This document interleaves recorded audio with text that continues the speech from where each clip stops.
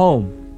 It's where you build your legacy, where traditions are started, seeds are planted, meals are shared, and stories are told.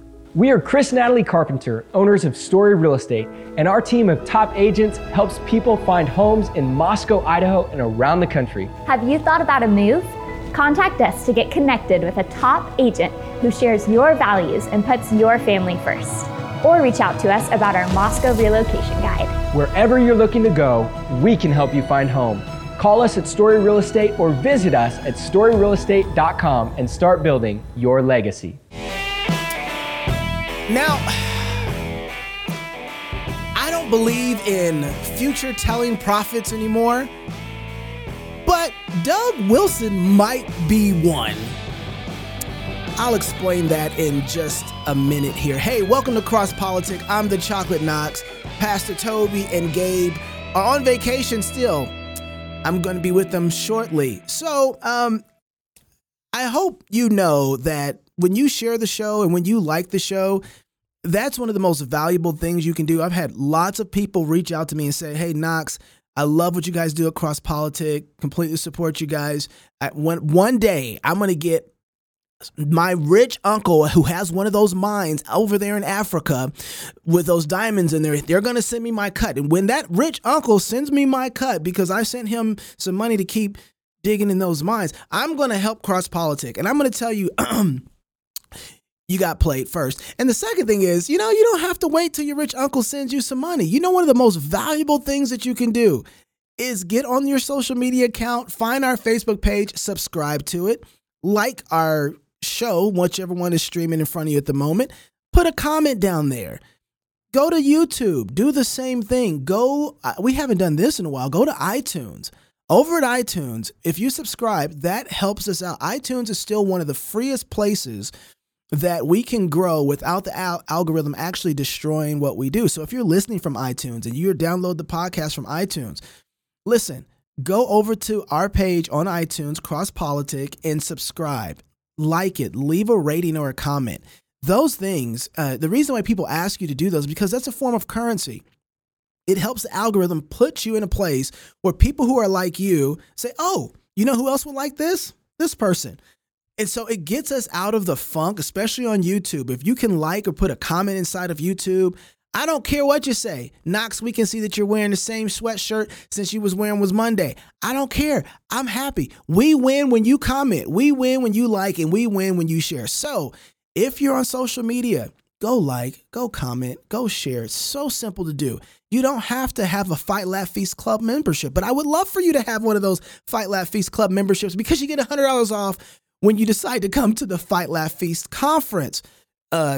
This October 11th through the 14th, the politics of 6-day creation. Would love to have you there and get that $100, sorry, not 100%, $100 discount. Tell Gabe I said 100. He choked me. $100 off of your tickets when you sign up and become a Fight Laugh Feast Club member. So why is Doug Wilson a prophet? Well, you're going to find out today. When he wrote a book called Ride, Sally, Ride, I was like, I don't do novels. I like my theological books. I like my dogmas. I like to go in systematic theology. I like to read all that stuff. Ooh, I wonder what they're going to say on Revelation. Interesting. That's where I've spent most of my time reading at. I don't read a whole lot of novels and stories. Not really my thing. I don't really care. I like movies. I watch movies. So Doug decides to write a book called Ride, Sally, Ride. And I'll let him talk about the book and why he wrote it in just a second. But when he came out with this book, I wasn't going to read it, but everybody threw such a hissy fit. Should I say that's not true. Just to show you the power of social media, certain folks threw hissy fits because Doug wrote characters who resembled the characters in real life that we know. So he was being honest about reality, and he wrote these characters into the book, and people lost their minds. And it wasn't bad stuff at all. And so because certain folks who on social media use their platforms to make such a fuss about it, I said, I gotta check it out. I gotta read the book. I read the book, And no sooner than I finished reading the book that same week, I started seeing the very thing that Doug was talking about in his book that he thought probably would have taken 20 years to manifest. I started seeing men trying to marry their sex dolls. Stories started popping up everywhere. And I was like, what, did I just not see it before? I don't think that was it. I just think that the time it happened where it was like Doug wrote a book, it came out, and boom, here we go. Or the algorithm really worked because I bought the book on Amazon. Anyway, nevertheless, for him to write this book, and I think I asked him in the show, like, when did you expect this to start happening? He's like, at least thought 20 years. This stuff is all over the place, and it's very much connected to the conversation that we have now, especially with AI. How are we going to treat it? What is it actually? What kind of laws are we going to have govern it? And if you don't have a solid biblical theology, not just there are certain things that I think we can have historically where we can look back and say, oh, this is how we dealt with AI. Some of this stuff is a whole new ball game. And you're going to have a Deuteronomic type of biblical law to deal with these things and express them clearly from Scripture. What are the parameters in which we're supposed to be having the conversation? What is this thing? What are the metaphysical realities of it? And what is it for? Without any further ado, Ride, Sally, Ride with Prophet Doug Wilson. And as you know, Pastor Wilson is going to be with us in Nashville, Tennessee, October 1st through the 3rd. He's going to be true. You're going to be talking about education is warfare and also principles of warfare. Did you know that? Okay, I didn't. Okay, that's what you're talking about.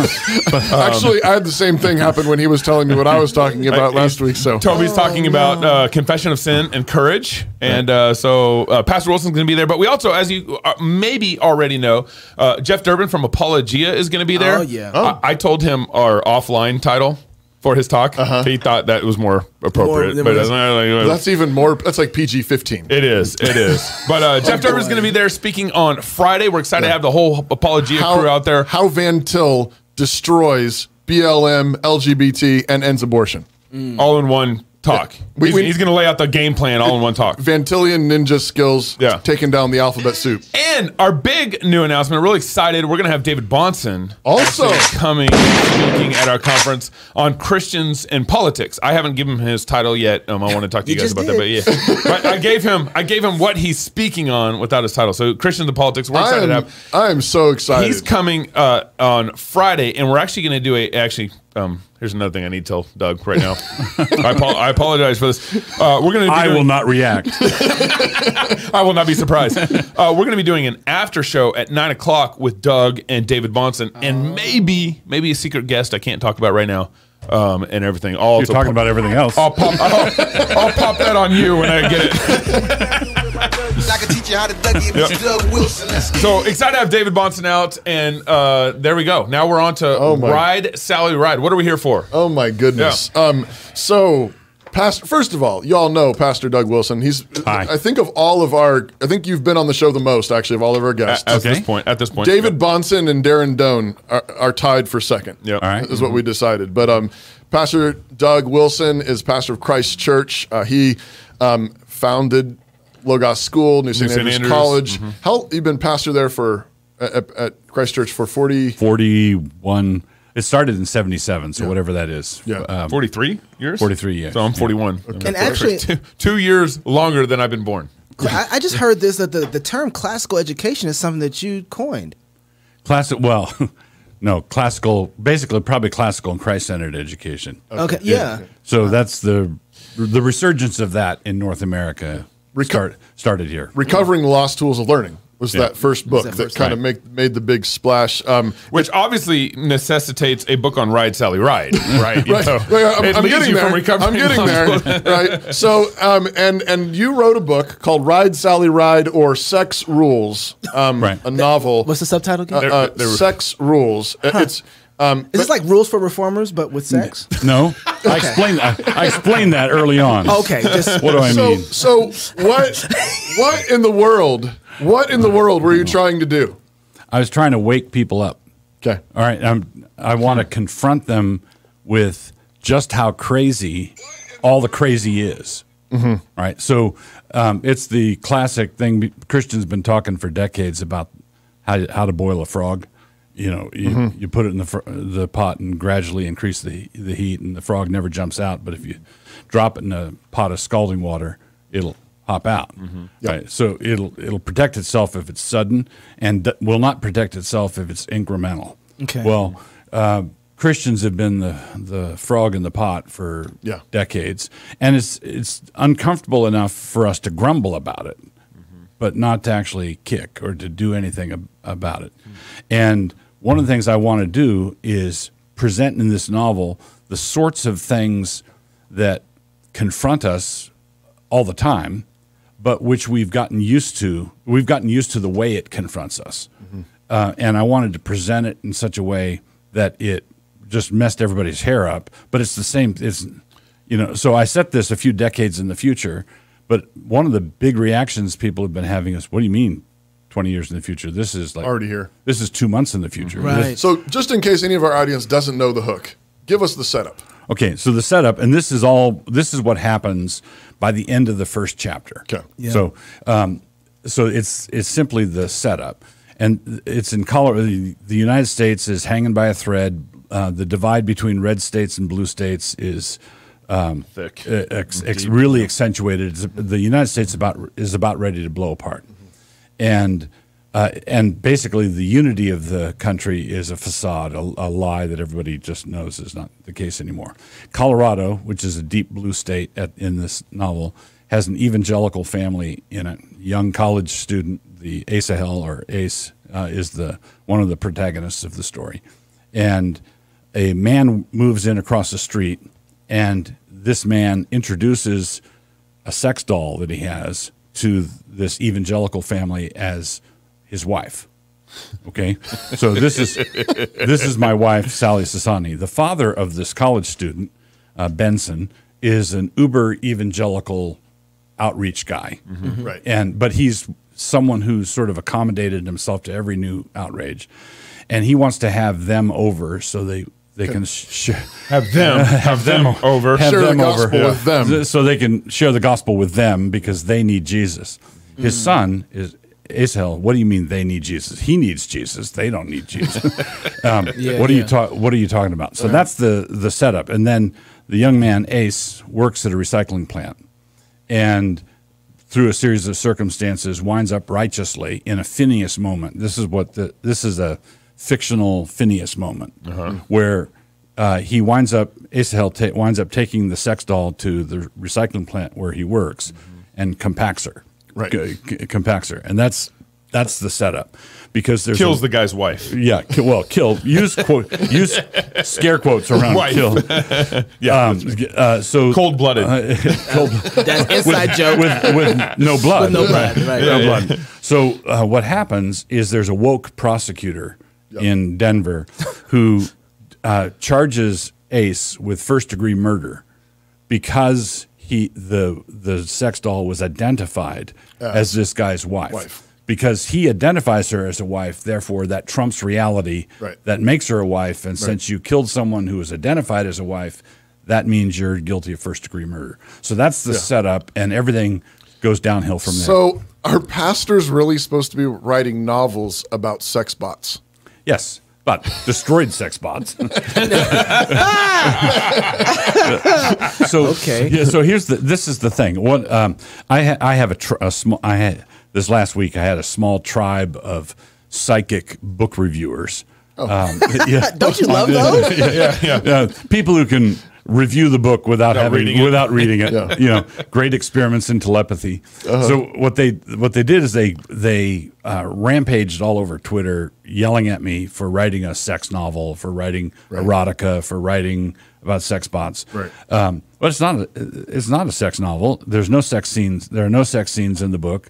That's not what it's about. It's about a book, a confrontation where there's a world with sex bots in it that are being treated in a certain way. And it's actually the same way we're starting to treat them now. And someone in this novel kicks against it, revolts against the charade, like people aren't doing now. But what would happen if the Christian worldview actually collided with the debauchery of our culture? Correct. where there was an actual confrontation. Yeah. And so what you have here is when Christians today read that setup and they flinch and they go, ooh, why is Asahel not a sympathetic character? Yeah. Right. So, all right. Yeah. Now, I labor over the course of the book to make it very clear that he is a sympathetic character, but not to Colorado. But not to Colorado, and not to not to many Christian readers mainline today. evangelicals. Right. Right. Yeah. So his own parents kick him out. His parents kick him out of the house because he's not willing to admit that he was wrong. Because he's not wearing masks. Yeah. Yeah. He's not playing the game. Right. So this young man stops playing the game, and it's a Phineas moment. So you say, oh, okay, if there were a Phineas moment where Phineas famously spears a couple who are copulating Right. In high defiance of Moses and everybody. In the Psalms, it says that it was imputed to Phineas as righteousness forever. Yeah. And so God considers Phineas a sympathetic character. But if you told that story today Right. without telling people that it was in the Bible, Right. right? Yep. You know, you don't have the Bible trump Two card. people loving each other. What are you doing? Killing Yeah, them? love is love, man. Right. I couldn't help but thinking that this is a little bit autobiographical. Autobiographical. Oh my gosh. What word are you using? Yeah, autobiographical. That's right. Autobiographical.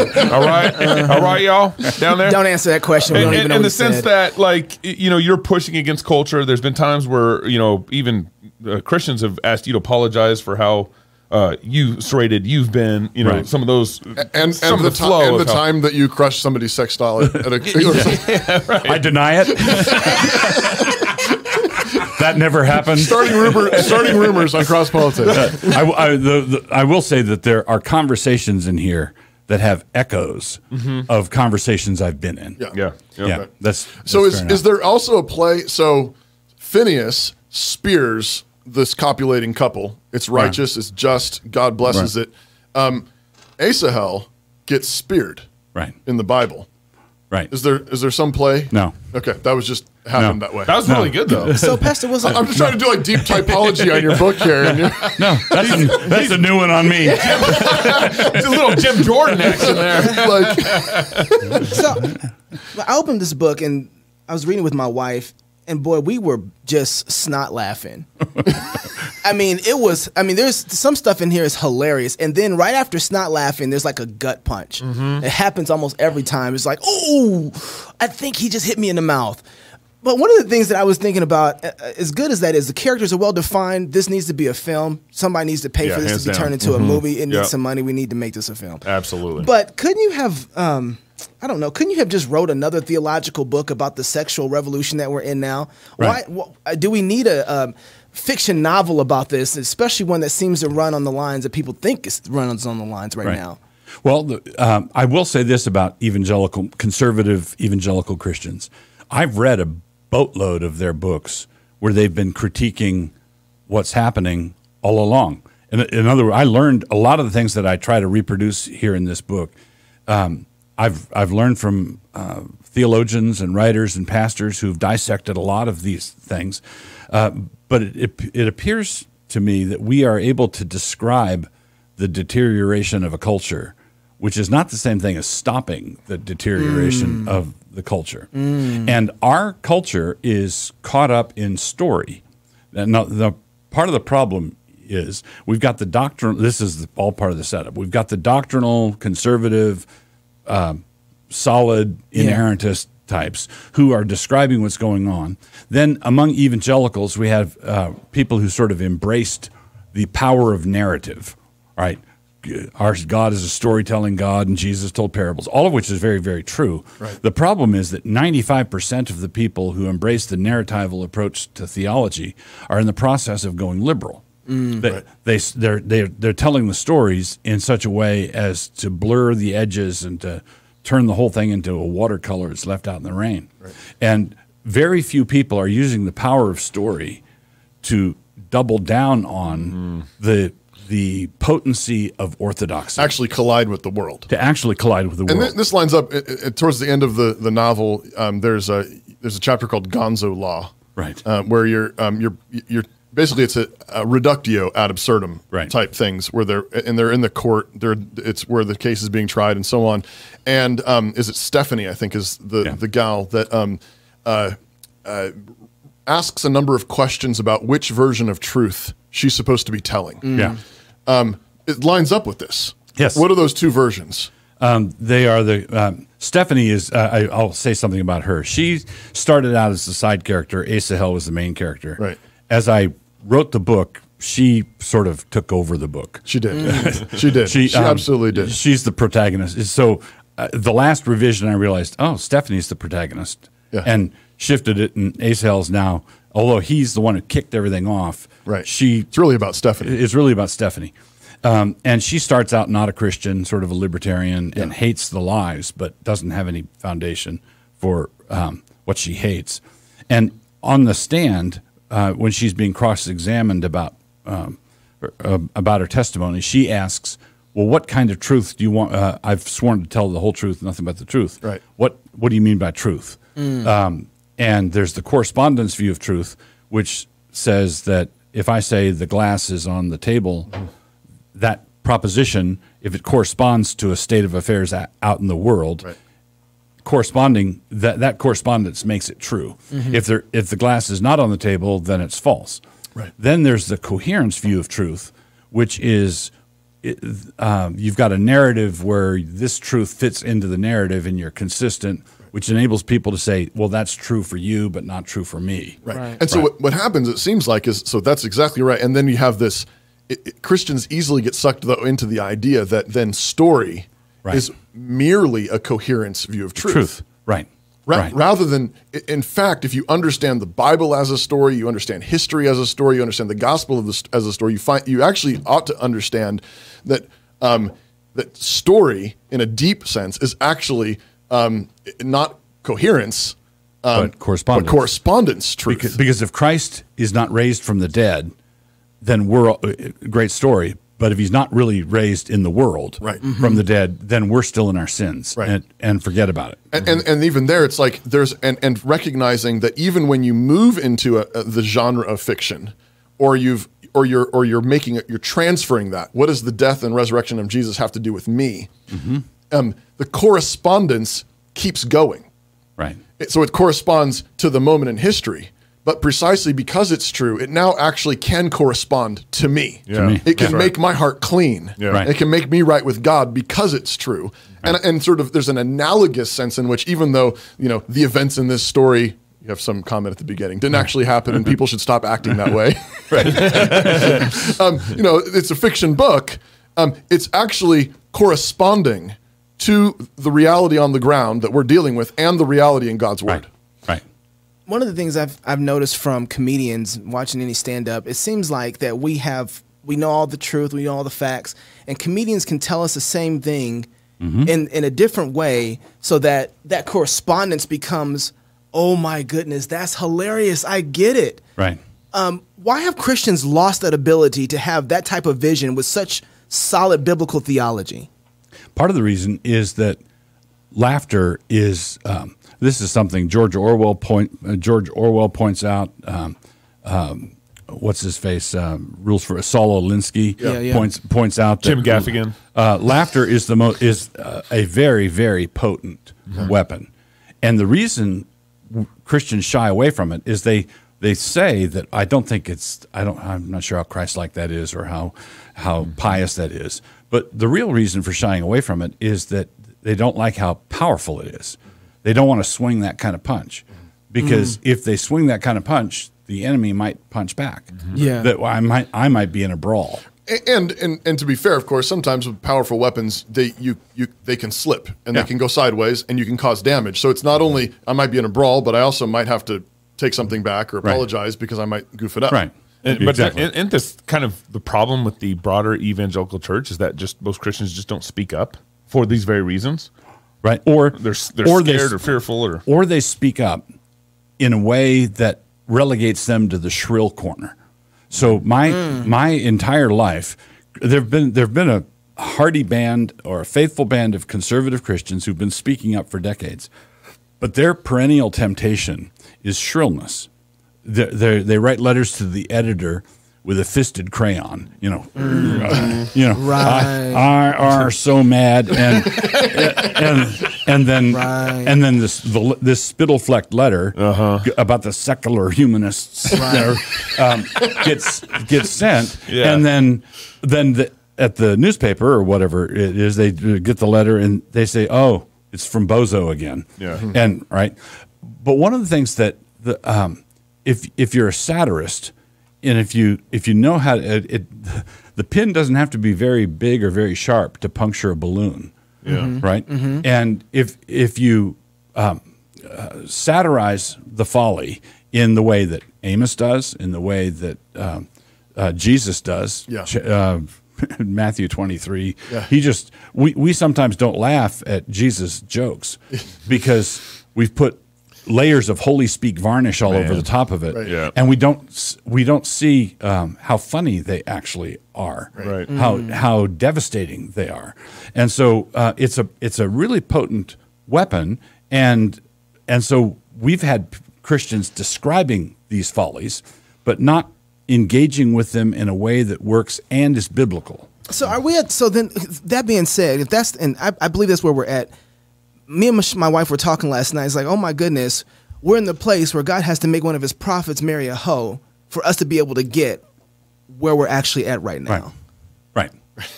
Like, that's and that's in the Bible. And that's Hosea, right? Hosea. Well, And Hosea. Did you miss that? You gonna bleep that out? Speaking of which, there are some bad words in this book. Yeah, I think 3. Okay. Really? What are they? So, are pastors supposed to use bad words?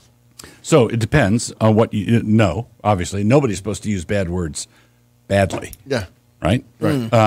So I had a. Let me set this up with something that happened a few decades ago. I wrote a short story once where the lead character was under conviction of sin. He was about to be converted. And he falls down. He's hiking in the woods, and he falls down and he swears. And when he falls down and swears, he says, "Jesus Christ." Mm-hmm. And then later, at his conversion point, he says, "Lord Jesus Christ," and that's the conversion point. Yeah. Before, he's just exasperated and cussing. Yeah. I had an interaction with someone, a reader, who objected to me taking the Lord's name in vain. Mm-hmm.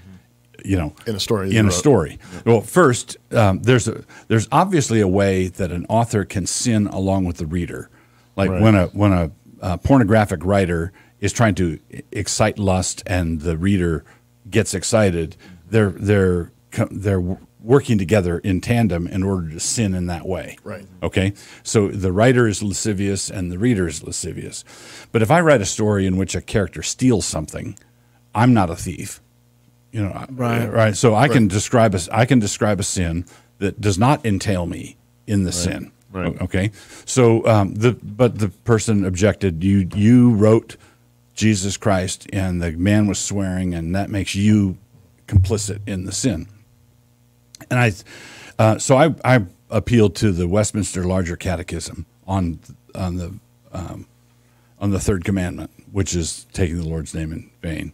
And if you read through the Westminster Larger Catechism, there is no any kind of abuse of God's name. It pins it to a card. Right. And then I pointed out that Jesus tells the parable of the publican and the rich man who go down to the temple to pray. And Jesus says the rich man, the Pharisee, prays thus to himself, saying, "I thank thee, God, that I'm not like other men." Mm-hmm. So he invokes the name of God, talking to the ceiling. Mm-hmm. He's not actually talking to God. Mm. He's taking it in vain. According to the Westminster Larger Catechism, he was violating the third commandment, just like the guy in my story did. Yeah. And this was in a story that Jesus wrote. Jesus wrote a story in which a character says something bad. Use God's name in vain. But nobody goes away from that story saying, "Oh, I wish I were more like that Pharisee." He crafts the story in such a way as to discourage or affront that kind of abuse. So when you have those occasions, so for example, there's a scene, probably the most pointed, the one that's going to be the most famous, perhaps. Well, if my psychic reviewers ever read it, ever get that far, got to the good stuff yet. if they ever get that far. Well, Stephanie, who's not yet a Christian, explodes at a guy and calls him a name, and she's sort of worked over by the fact that she did that, but the name she calls him ties in with the theme of the whole book. There's layers on the whole thing. Yeah. But nobody goes away saying, "Oh, I've got to be able to work. I need to be able to work that word into my conversation." Right. Right. Yeah.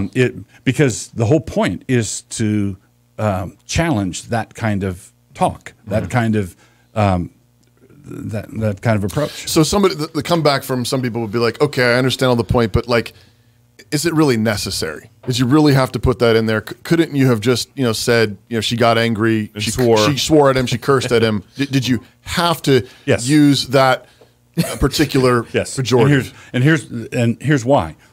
When we, it was just a year or two ago, when there was the Women's March, the Pink Pussy Hats March on Washington. Right. So tens of thousands, hundreds of, out there in this march. And that's how I set this up in the book. And a bunch of them professing Christians. And what they're saying is that we lay claim to this word. Right. We can, we are going to. And that's the word, by the way. Yeah. Yeah. So we've got it. It's copyrighted. The left or the people who are busy throwing away the faith have copyrighted this word. You can't use it. You don't have permission to use it because we are the liberated ones, and you are assigned to be Mrs. Grundy. You are assigned to be Mrs. Grundy. Right. Okay. Now, what's happened, and this is the people. If I can share it with you, I'm sure that I'm sure nobody will notice, but the people on Twitter who are going nuts over the handful of occasions in this book where there's a word that they disapprove of, they fell right into my trap because they're Mrs. Grundy now. Right. So not only are they Mrs. Grundy, but they're Mrs. Grundy defending an arbitrary and capricious secular standard of morality.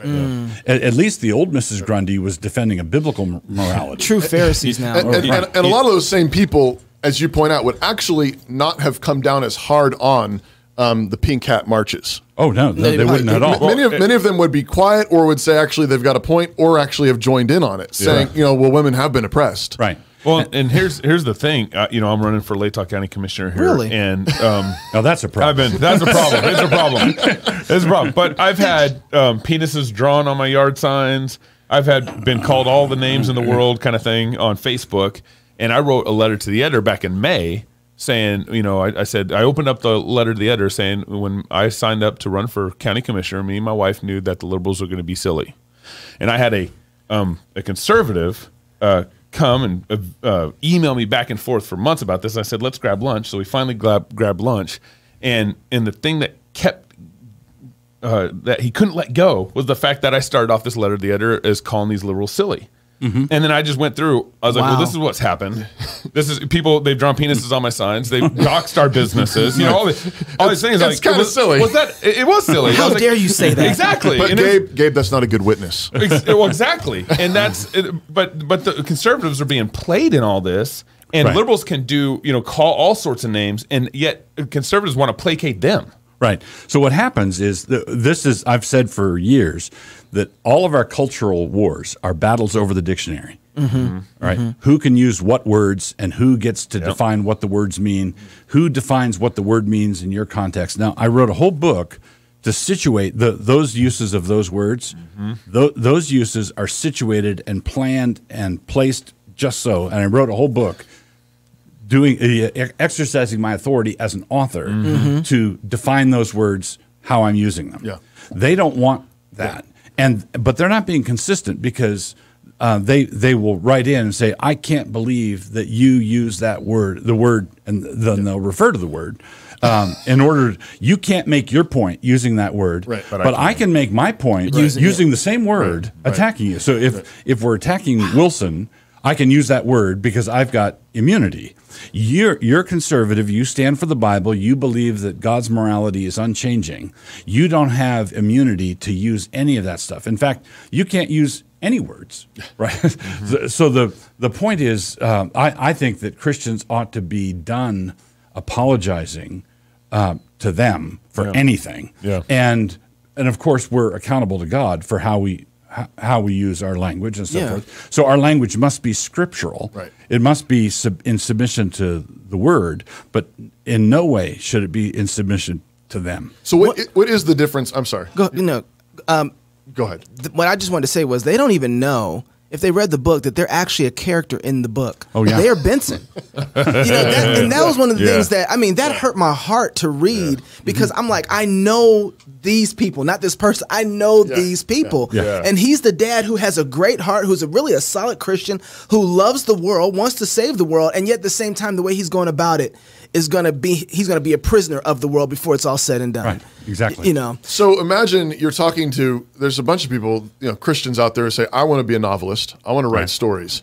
There's a heavy temptation. We don't want to be cheap, fake, the Christian, romance novel genre, whatever. Mm-hmm. The temptation is to go over and be like, I'm going to fill my novel with lurid stuff, F-bombs everywhere, because that's going to be gritty and realistic, authentic or whatever. What do you say to those people? What's the difference between being lurid and sort of this kind of hipster gritty, Me Too-ism, but being pure, but full-orbed biblical? Yeah, there's a difference. I would start by saying there's a difference between morality and moralism. Morality grows out of a relationship with God. God is a particular way. And so the fruit of the Spirit is love, joy, peace, patience, and a certain lifestyle flourishes in that, grows out of that. Yeah. That would be true morality. Moralism is where the wine's all gone and the wineskin's dried out and cracked. All you've got is the standard. This is a bad word. Mm-hmm. Or this, and why is that a bad word? Well, nobody can tell you. Right. Nobody knows. We just have the arbitrary standard.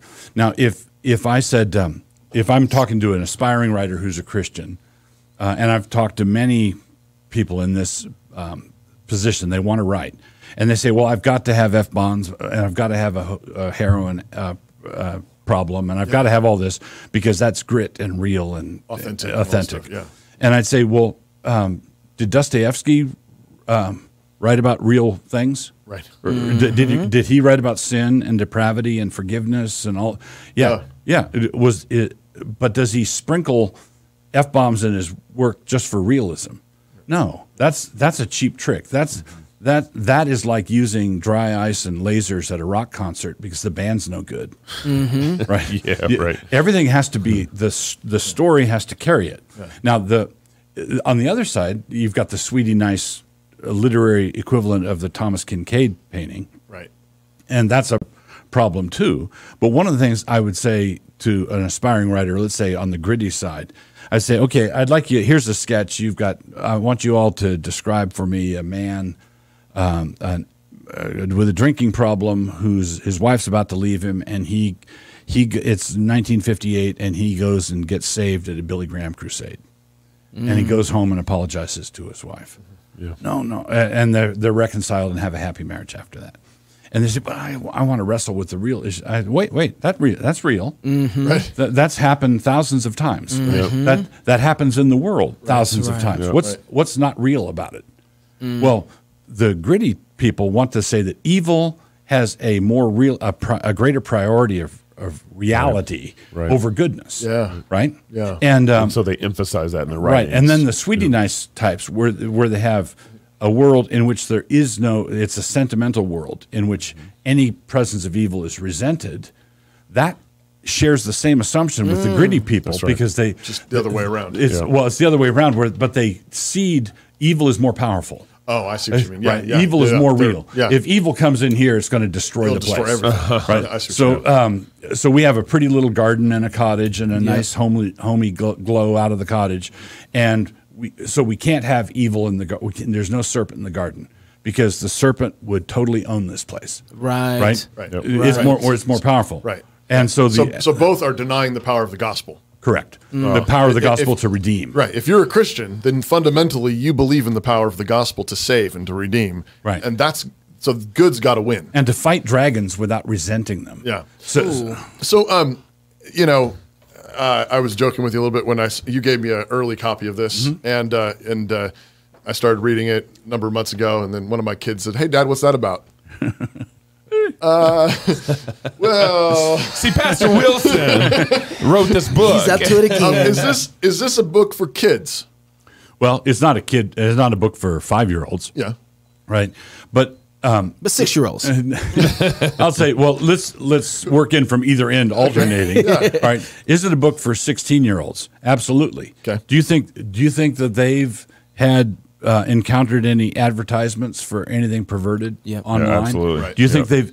So the issue is, what you don't want to answer questions artificially. You don't want to administer poisons to your children to then demonstrate your skill with antidotes. Right. Okay. But when they're coming in contact with the poison already, right. and they can't walk across town, they can read bumper stickers, they can look at the billboard, they can they see the commercial on television. These sorts of things pop up, and parents ought to be engaged with their children in ongoing conversation when you rise up, when you walk along the road, when you lie down, and so. What is it in Deuteronomy 6? What is it you're supposed to be talking about with your kids, right? Well, the law of God, right? And what does the law of God say? The law of God says not to have sex with barnyard animals. That's right. Right. And you got to teach that to your kids, right? Yeah. So don't have sex with your aunt, Daddy. Why would someone want to do that, Daddy? What is sex? So what are you talking about? What's a concubine? What's a concubine? Right. Why? So there's absolutely no way that you can have children who are growing up as Bible readers. That's right. Quite apart from the world, quite apart with the catechism of the world. Exactly if you're going to read the Bible, right?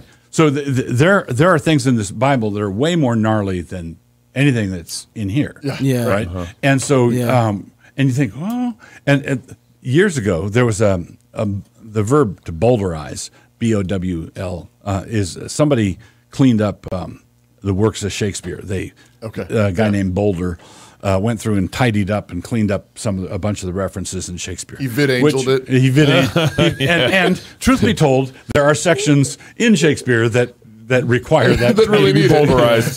that needed to be boulderize. And I was at a Logos school production many years ago of Much Ado About Nothing, and one of the sweet Christian girls up there said something, and I thought, what?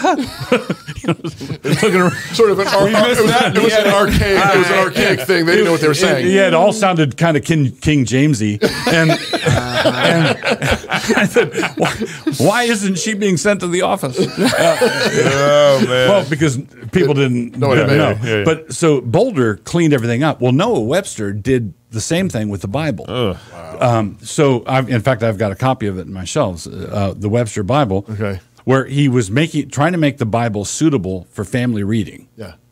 Okay. Wow. Well, that's a problem. There's a problem there. That's a problem. Right? Yeah. So what we're talking about is actual engagement with the world, with kids who you have their loyalty, they're on your side, and they need to be instructed. Yeah. They need to be taught. And so it's the law of God, going back to my earlier distinction, the law of God is moral, obviously, but it's not moralistic. It's not fussy. Yeah. It's not fastidious. There are all sorts of things the Bible talks about without blushing, telling us not to do, because the sinful heart of man would want to do them. Yeah. Pastor, I know you got to run. There's two questions I want to end with. I got two. You get two? Well, I got the last two. I'm okay. Call it black privilege. Oh, you're okay? Oh, well, in that case, all right. So two of the things, and maybe you can tie these together and make this work in some way, but you said earlier that Asa Hill stopped playing along and stopped playing the game. Right. And he just started acting. Right. What does it look like now in our current political environment for Christians to do that? Because I'm wondering now, if we started doing that, we might get some of the exact same pushback that he got. I mean, just look at MacArthur; he's just going to church. Yeah. But so what would that look like there? And then if you can tie that into kind of something that you was talking about, a Grace Agenda, with the politics of porn right now. Sure. Because I think your book is hitting right in that sweet spot with that. So in the trailer for this book, which some of your viewers may have seen, and I should say something about that. Just looking at the trailer, the whole thing looks pretty dark. I should say that the book it's that dark, but it's a dark comedy. Yeah. So it's a dark comedy. And there's actually a lot of light. Right. That's Read the book. I mean, it starts in the dark and then it goes. I mean, it's glorious. Read the book. So, but in the trailer, it says that Asahel was a spark in a room full of room full of fumes. So the fumes have built up to a certain level, and we have to recognize that there's a particular quote from Thomas Sowell that I love, and it says there's no end to the panic that one honest man can cause among a multitude of hypocrites. Mm-hmm. So if you have a multitude of hypocrites, one honest man is going to cause mayhem. Right. And that's what I'm after in this system where in this world system that we're up against, where I want Christians to see that porn is sex dolls are political. Porn is political. Sexual license is political. Chesterton said that free love is the first and most obvious bribe that can be offered to a slave. Okay, so there's two great historic dystopias. One is 1984 by George Orwell. The other is Brave New World by Aldous Huxley. And with Orwell, the dystopic future is a boot stamping on a human face forever. In Brave New World, it's Soma is the free drug that everybody gets. Sexual license is, there's all sorts of licentiousness. So basically, in Brave New World, everybody's bribed. Yep. Right? So everybody's bribed and controlled that way. And in 1984, everyone's terrorized. What we're headed for is a mashup of those two. Right. Those two things, where people are being bribed. It's a carrot and stick. And frequently, it's veering in both. I mean, it's capricious, manic. They oscillate between the two. And so, what I want people to see is that pornography is the statist's catechism. Pornography is political. Your entertainment standards are political. The kind of things that they want people to be able to do and experiment with or be open about, sex dolls included, all of that is political. What do they want? What do they want? So when they're like control, they want control. They want how power. do they gain that? So power. Because you're watching porn. Nobody's like, my watching porn is going to make me open to political control. Yeah, that's exactly what it does. But we also don't have a problem with sex being political. Christians. Oh no, it's absolutely it's political both ways. It's unavoidable. Yeah, positively or negatively. Yeah. Marriage sexuality within the bounds of God's covenant, with the way God defines it. That's one of the most political things you can do. Right. But it's the politics of a free man. Okay. Is the difference would it fundamentally come down to whether you think of you're thinking short term or long term? Yes. There's that, and if you're thinking short term, here's a sop. Here's a drug. Short term, so immediate gratification. Immediate gratification. If you can be bought like that, right, then you can be bought easily. Because all they need to do is give you a lollipop, basically an orgasm. It's quick. You're a rat in a cage, and then you'll do whatever they want you to do because all you need is immediate gratification. But if you're a Christian and you believe that the purpose of sex is grandchildren, generational, walking with Jesus, then you're not thinking immediate gratification. You're thinking long-term faithfulness, long-term blessing. Yeah. A man who is sitting at his desk meditating, thinking about whether to go to that porn site again, he ought to think of himself as a rat in a cage about to press the lever for the treat. That's what he's doing. Yep. And they will do that. They will bribe you. They will cudgel you. They will attack you. They will do everything they can because they want to control you. And once you're in that system, once you're entailed in it, you're guilty. And when you're guilty, you are easily controlled. All right.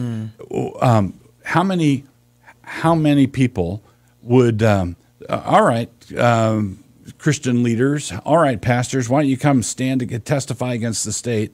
And while you're testifying, we're going to have the National Security Agency go through your browser history. Yep. Okay, your internet history. That's right. And so everybody's left eye starts to twitch because they've got you coming and going. Right. So the way out is repentance. So massive repentance across the board, where Christ washes us clean, meaning that the past doesn't matter. But if the past doesn't matter under Christ, then that means what you're doing sexually matters very much into the future. Right? In other words, you're liberated to holiness. That's right. Because the guilt, along with that guilt comes the accusations, the condemnation of the devil. Right. Satan is the accuser, and so he brings the accusations and says, you're broken, you're damaged goods, you're not clean, you're filthy, you're foul, you're perverted. Right. All these things, which then it's sort of like, well, that's what I am, and if that's what I am, then I can never get out of this. I can never change. Right. And look what's dominating our political discourse now. It's accusation. Right. Well, that's diabolical politics. Yeah. Right. It's diabolical. Yeah. Satan's the accuser. Satan is the accuser. That's how he runs the world. And so we need the word of no condemnation. We don't need right-wing accusation in return. That's right. Okay. Right. We need a gospel answer, which is no condemnation. All like the evangelical Benson, that whole world, haven't they been preaching the gospel? Yeah, sort of. Why are we so? I mean, clearly we're a guilty nation, right? And we're a guilty church. Right. We are a guilty church, right? So one of the things that I wrestle with here's speaking of donuts. I'm just going I'm listening. No, you're not. You're plainly not. I'm enjoying both of these at the same time. So multitasking. In the Old Testament, where Lot, speaking of tawdry parts of the Bible, Lot has sex with both of his daughters after the destruction of the one righteous guy. Yeah. So Peter says righteous Lot. Yeah. Righteous Lot was afflicted in the soul by what they were doing in Sodom. Yep. They escaped from Sodom because of Abraham's intercession on their behalf. Lot's wife is turned into a pillar of salt. Mm-hmm. They make it out to a cave, and his daughters get him drunk so that they can have sex with him so that they can propagate the line, right? Right. And so that's Lot. Okay, Lot has. There are a number of things about him that you would say, well, I don't think that was his shining moment. Right.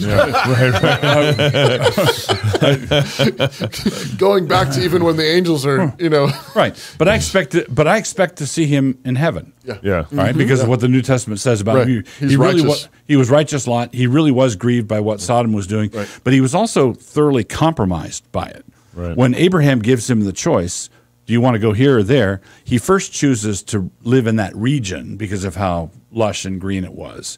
And then when we meet him later, he's living in the city, and his wife was apparently entranced by the malls and all of that stuff. And so what he was a righteous character who was thoroughly compromised, right? Tangled up. Yeah. And that's what Benson is. Asahel's father is. Yeah, he's a real Christian, but he's compromised in so many ways, things that he doesn't understand. Right. He doesn't understand the play that has been run on him. You're saying he's Al Mohler. I'm sorry, did I say that? It's the donut. It's the donut. The donut baby. So you're saying like it's the American church, the modern evangelical church, back to the frog analogy. I mean, we've been in the boiling water for so long. Right. And we need to be woken up. Right. We need the gospel to somehow. It's not many people really are saved, but they're very, very compromised. We need the right kind of woke. And we need the gospel to somehow. Again, Benson even has this moment in the story where finally. He doesn't think clearly. He's not thinking clearly the whole time. He's sort of in a glazed over. Don't do it. I haven't read it yet. Don't you do that to me. But it's going to come for him. I'll just put it like that. All right. I figure he is going to wake up. I figure it's a Lord of the Rings moment, right? but it has to. It's sort of like the truth has to finally get through. Right. And then you realize, as Francis Schaeffer used to say, not just truth, but true truth. Yeah. Truth. So it's evangelicals are adept at using true cliches. Right. They roll off the tongue and personal relationship and have you had your quiet time and you're walking and with Jesus died for your sins. How's the Lord treating you today? And it just smooth. Yeah. But what you mean? Jesus was crucified on a tree, like that tree there, right. And it was for my sins, meaning the things I did last week that humiliate me, and so it's actually true truth, and it comes down to that correspondence view of truth. There's a strong link between the statement that Jesus died and him actually having done so.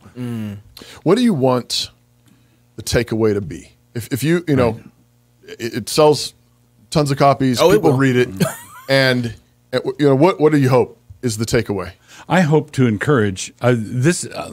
This is has been my audience for decades, since the 80s, and this is the same audience, only in high relief.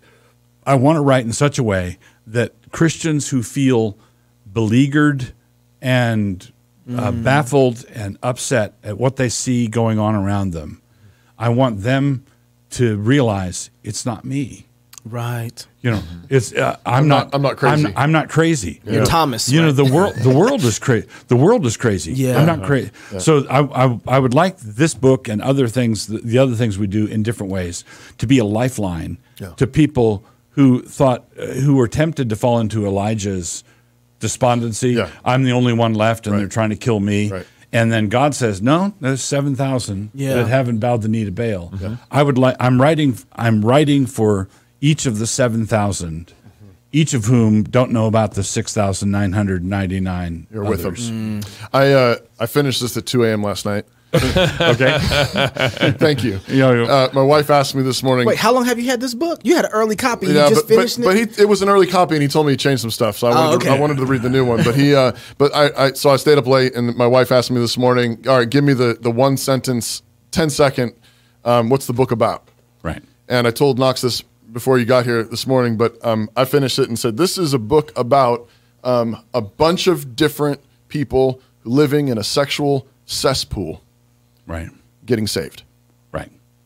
That's what this story. That's what this book is about. It's about the hope of the gospel in a sexual cesspool. Right. I mean, every one of these characters has a past. Right. Mm-hmm. Every one of them has sin. Yeah. Every one of them has been touched, and that's the world we live in. Yeah. Right. And it's a book that's full of hope. Amen. Yeah. And if someone says, "Why do you have to talk about sexual cesspools?" Well, it's because we're living in one. We're in one. We're in one. Yep. And I think that comes back to the point of why I don't think I think you're right that the true truth hasn't touched down. Right. And it needs to touch down right where we are, which is, your browser history. Right. The girl you slept with in high school and you never told anybody about. The abortion you had, whatever it was, the gospel has to touch down there, not to leave you there, not to stay there, right? But it's got to touch down there. You got to know that the cross corresponds to that. That sin was nailed to the cross. What was the frame of mind in all of Judea when they were going out to see John the Baptist? That frame of mind is what America needs. Yeah. So we need to be convicted of our sin and repent of our sin en masse. Right. And it's not going to be fixed. There will be political results of the fix. Yeah. But the politics is not the fix. The glorious thing about that, too, I know you're trying to close this, but I'm listening. The glorious thing, too, that's really obvious and wonderful in this is how easy repentance actually is. Mm-hmm. Yeah. I mean, all we need to do is repent. Right. Mm-hmm. That's the thing. It's like Jesus is right there. All we need to do is repent. All our, husbands, fathers, children just need to repent. And there's some really beautiful moments of joy in the book where people are really enjoying, and they've just repented. Right. And now they're in the joy of the Lord. Right. Now the light's on. And they can even still talk about the sin. Yeah. Right. Yeah. And with freedom. It's not like they're pretending it never happened. Right. But now it's been completely upended because of the death and resurrection of Jesus. Right. It's glorious. Ride Sally Ride, available at canonpress.com.org. Which one is it? I was forgetting. It's both. You get on Amazon? Actually, both. Is it both? CanonPress. I knew I seen it both. It says .com on the back of the book. Can't mess it up. Yeah, Ride Sally Ride. Pastor Wilson, this is a great book. Man. Hey, it's not too early to start shopping for Christmas presents. No, you should get it and read it. If you're single, get married. If you're married, have kids. If you have kids, go baptize them. Until Sunday, love God with all your heart, soul, mind, and strength. Love your neighbor as yourself. Go fight, laugh, and feast. This is Cross Politic. Get it. Hey, go get the book. Get it. Go get the book. Somebody needs to stop Doug from writing. No more writing for you, Doug. I don't know if your pen is causing us the trouble or if you're just seeing it so clearly. All right, if you're single, get married. If you're married, have you some kids. And if you have kids, go baptize them. Until tomorrow, love God with all your heart, soul, mind, and strength. Love your neighbor as yourself. Go fight, laugh, and feast. This is Cross Politic. Oh, did I mention it's available at Canon Press? Go get the book. Phenomenal book. Highly recommend it. Hi, I'm Robert Borton, CEO of Classical Conversations, the world's largest classical Christian homeschooling community. I'm launching a new podcast, Refining Rhetoric. If you like cross politics or just listen to hear what crazy stuff they're saying today, you will enjoy Refining Rhetoric. You can find us on your favorite podcast platform. I practice the 15 tools of learning by interviewing great guests, looking at current events, and talking about cryptocurrency. We study God's Word at Music Camp, and God commands us to sing to let His Word dwell in us richly in psalms, hymns, and spiritual songs. We're to worship Him musically. We're to proclaim His Word musically. And so we want to train up our students, our children, to be able to sing skillfully with music, to understand what they're doing. The Bible says sing with understanding. But it's all couched in studying God's Word, growing up as Christian worshipers. The default in our culture today is to be a music consumer. We are conditioned by the age we live in and the technology we have to be people who listen to music, and it's an important part of our life. But we have lost something that our forefathers knew, which was being active participants in music. It used to be if you wanted music, you had to make the music. And now we just press a button. But these students are learning through the course of their time at music camp not to be music consumers, but to be active participants in making music. So not only to learn how to sing well, how to understand music as it's written on a page and how it comes together in a group environment, but to be able to take those experiences and have them be the seeds that are planted for their involvement their whole life in the musical life of the church. We want these students to be the next wave of worshipers in the church who know how to sing to God.